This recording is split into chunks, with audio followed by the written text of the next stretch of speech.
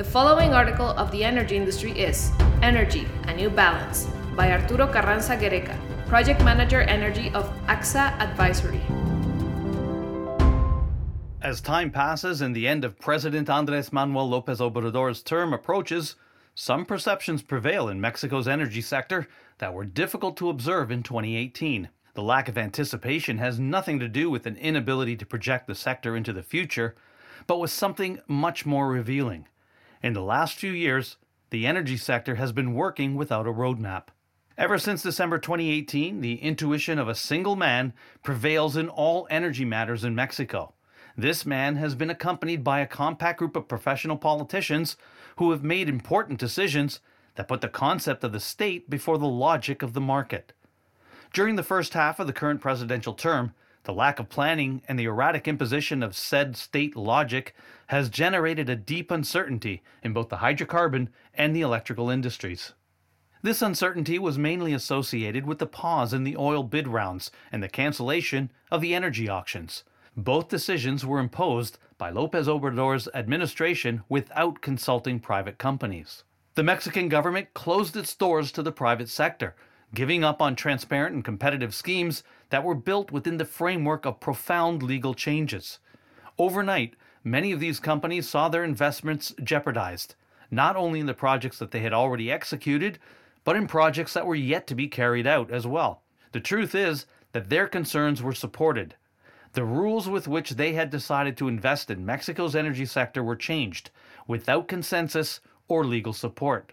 An element that added to this uncertainty was the relationship that the Mexican government began to forge with private companies in the sector. With the arrival of the fourth transformation to the public sphere, when the government started making decisions in favor of public energy companies, representatives of the private sector sought channels for dialogue with the authorities.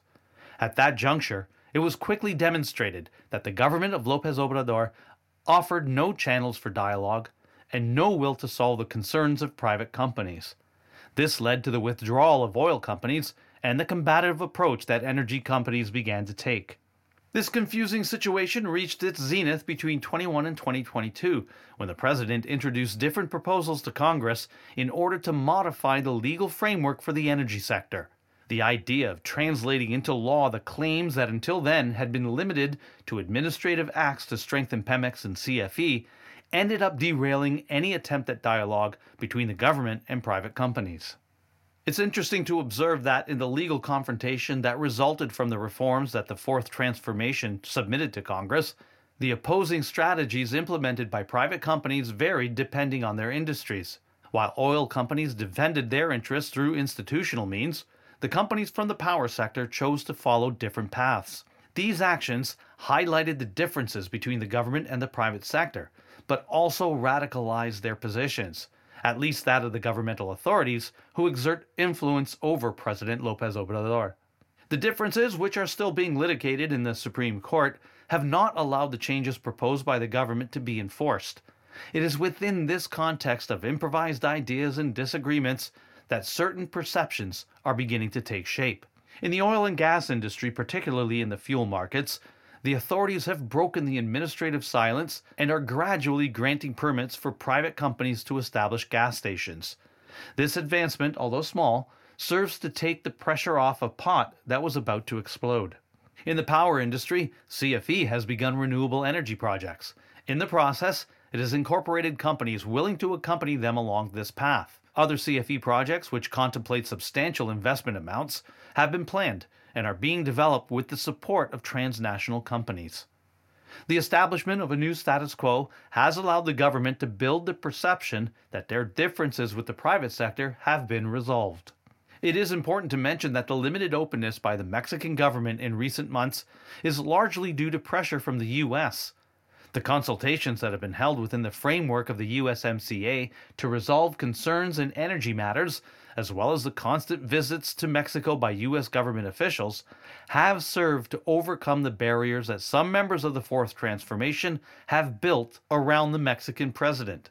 With the increased efforts of the U.S., López Obrador has had access to a more complete picture of the challenges of the Mexican energy sector. Beyond this new balance, it is clear that the most important challenges have not yet been resolved. The different actors in the energy sector know that access to affordable, safe, sustainable, and modern energy is not guaranteed in our country, and that the progress to guarantee it under the new status quo is slow and torturous. The energy to-do list is long and endless.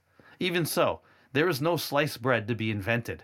If we want to move faster, it is necessary to incorporate private companies in solving the energy problems that exist in Mexico.